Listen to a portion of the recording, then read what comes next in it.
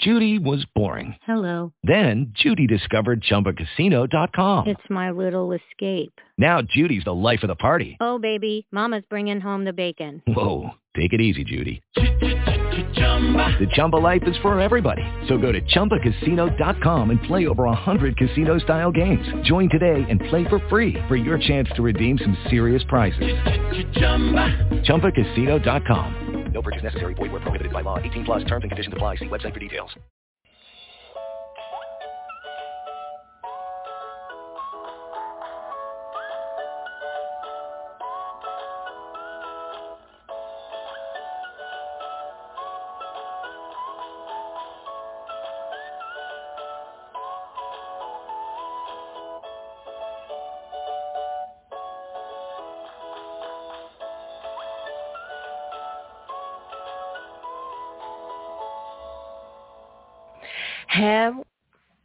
Hello, everyone, and thank you so much for joining me for my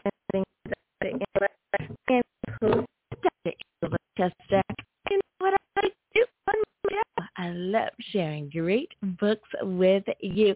I am so happy to be able to talk to you here today. Well, today's book is going to be so interesting. I love the title. It is 66 Devotions from 66 Great Books, and the author is Dr. Perryn Rice. So I did have the opportunity to talk to Dr. Perryn for on my radio program, and boy, was he able to share a lot of great information about his book. I think that you are really going to enjoy this one. Now, I have been told that I have a caller on the line. I do hope that it is our guest of the day, and let's see who it is. Hello. This is Dr. Angela. Who do I have on the line? Hello, Dr. Angela. This is Perryn Rice.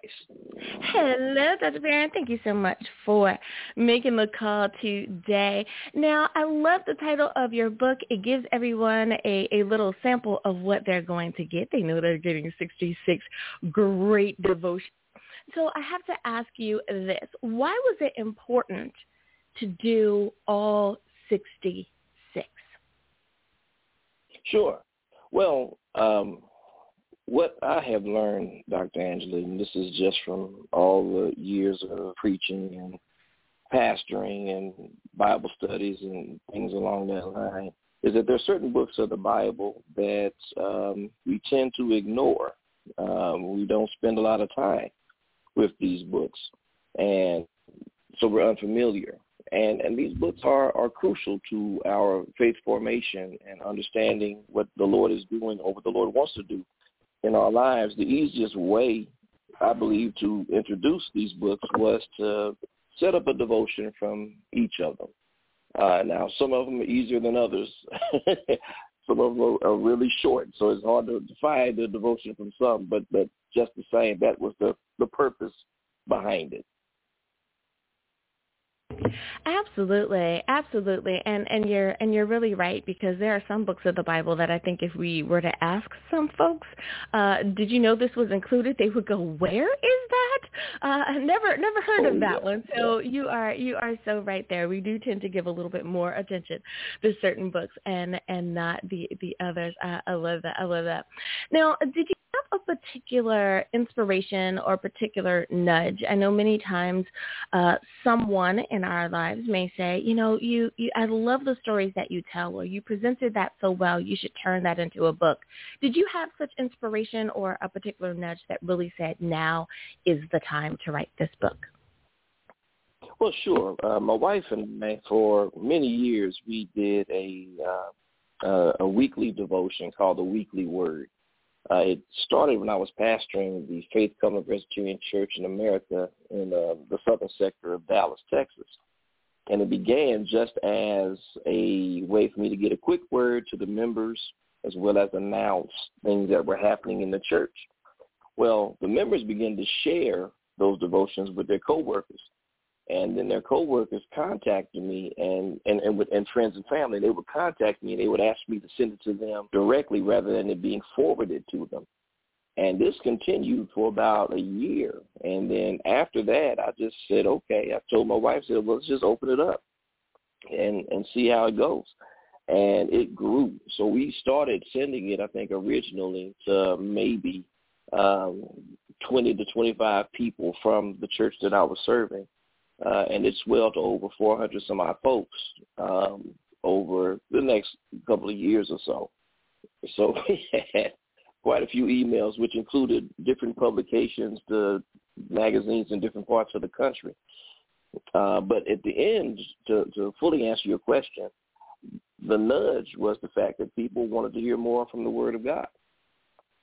And I said, okay, what if we put something together that provided a word from the Lord from every one of the books of the Bible that would help to introduce people to books like Nahum and Zechariah and Zephaniah and 2nd and 3rd John and Jude, things like that, and books like that, rather. And it seemed to have worked out okay. So that's the impetus, if you will, for this book coming into being. I like that.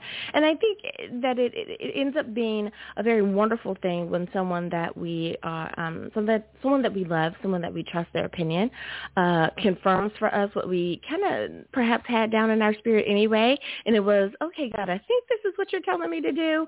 And then that person comes along and confirms it. So, and in your case, those people come along and confirm it. I think that is awesome. Now, have you found that there is any particular type of word that the world is longing to hear more of? When we look back over the topics that we have heard in church, there used to be a time where it was very much, fire and brimstone. Then there was a time where it was very much about the abundance that God has for us. We talk about God's love, but have you found that there's a particular topic that your audience really wants you to hone in or tell them a little bit more about? Sure. Thank you for asking. That's a great question and very pertinent. There are two areas in particular right now, and these have even increased since the last time we were able to talk, that are really crucial, I think, to the body of Christ. And we're seeing it played out on a regular basis. One is inclusivity, being able to allow people to come to the Lord as they are and to trust that the Lord will continue to bless all of us as we find our way in God's will as to what God would have us to do. So we stop with all of the restrictions and these types of things that the church for a very long time pushed forward. So, and the message, the gospel, is an inclusive message, even though it would begin with Jesus Christ speaking with the Jews. The gospel would, even in the time of Christ, would extend beyond them. Hence the woman at Jacob's well, the Samaritan woman, the Syrophoenician woman. You have all of these folks that would be brought into the fold, if you will. So the gospel was inclusive from the beginning, and people are craving that. They're looking at that. The second thing, which is just as important, maybe even a little bit more important, that is the message of social justice. The gospel is replete with stories and texts and scriptures that speak about how we are to be a voice for the voiceless and stand in the gap for those who can't stand, how we are to be there as a deliverer, as a rescuer for those who stand in need of that, how we are to be intercessors in prayer and then even in life for those who can't do for themselves, and how we ought to make sure as best as we can that equity is seen in this existence, not equality. That's important too. Don't get me wrong. Equality is important, but equality does not always meet the needs. Equality means we all get the same thing, and sometimes some of us need a little more than others. That's what equity does. And the gospel speaks in favor of these things. And those are the types of messages right now that many of the people that I get a chance to spend time with, I get a chance to talk to, either are asking for or recognize that they are in need of. So those two, inclusion and social justice, are crucial right now. I could not agree with you more, and thank you so much for explaining that difference, because I think that many times people do get equity and equality confused, or they use them interchangeably, and they don't actually mean to do that. So thank you so much for that, and you are so right. Now that the world is starting to come out of the pandemic, as of today, according to the news, we are no longer in a pandemic state. The numbers have dropped so low that we are now out of being officially in a pandemic. Praise the Lord for that. So that means that our lives are starting to change, and we're starting to go back to a very normal way of doing things, even though it is a new normal. How do you believe that that churches or those that are in ministry or authors out there that want to address this new normal, what is one thing that we can do to make sure that we don't lose what we've gained during the time of pandemic? Sure. Well, first of all, I agree with you. Praise the Lord for where we are right now. The Bible speaks of, and many of us can attest to, that Jesus is a healer. So we are grateful for this, definitely. But the Bible also says that we are to be as wise as serpents and as gentle as doves. Now that text oftentimes is referring to how we treat people and how we deal with people. But for this particular moment, I would like to use it and simply by saying the being wise as a serpent can be looked at as having common sense. COVID-19 and all of the variants that are seemingly coming and going is not gone. It's still here. So we don't need to act as if it's not here. So we still should take those types of precautions to remain safe. But it is, as the scripture says, I believe in the Gospel of John, that Jesus said that I have come, that you are to have life and have it more abundantly, or have it to the full. So life is meant to be lived, and the fear is not something that the Lord has given to us, as what I believe 1 Timothy points out. So we're not to live lives afraid of things, but we are to be smart. You know, when I was a kid, old folks in the country used to call it mother wit. And mother wit was a way of saying have some common sense in what it is that you're doing, and we've all been blessed with that. So yes, we should get back into life. We should get back into missions. We should get back into fellowship. I would encourage if you are comfortable enough to get away from the screens and go see people now and spend some time in company with each other again. But be smart. be smart. Mm-hmm. You know, I could not agree. That kind of thing. I could not agree with you more, Dr. Perryn. Do it, but just be smart about it. I love it. I love it.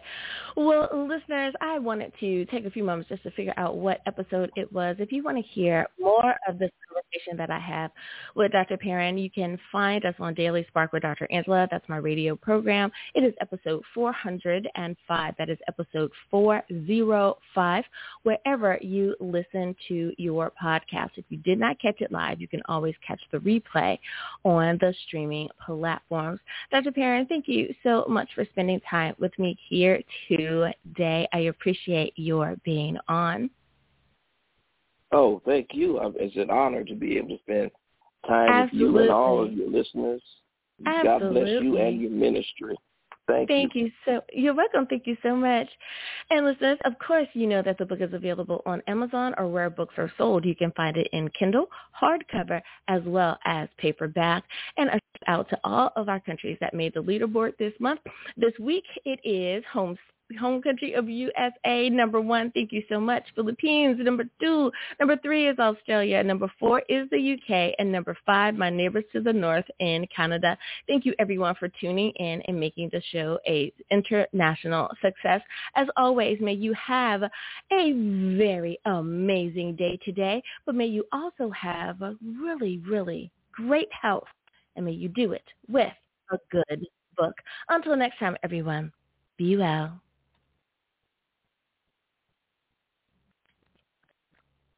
With the Lucky Land Slots, you can get lucky just about anywhere. This is your captain speaking. We've got clear runway and the weather's fine, but we're just going to circle up here a while and get lucky. No, nothing like that. It's just these cash prizes add up quick. So I suggest you sit back, keep your tray table upright, and start getting lucky. Play for free at LuckyLandSlots.com. Are you feeling lucky? No purchase necessary. Void where prohibited by law. 18+ terms and conditions apply. See website for details.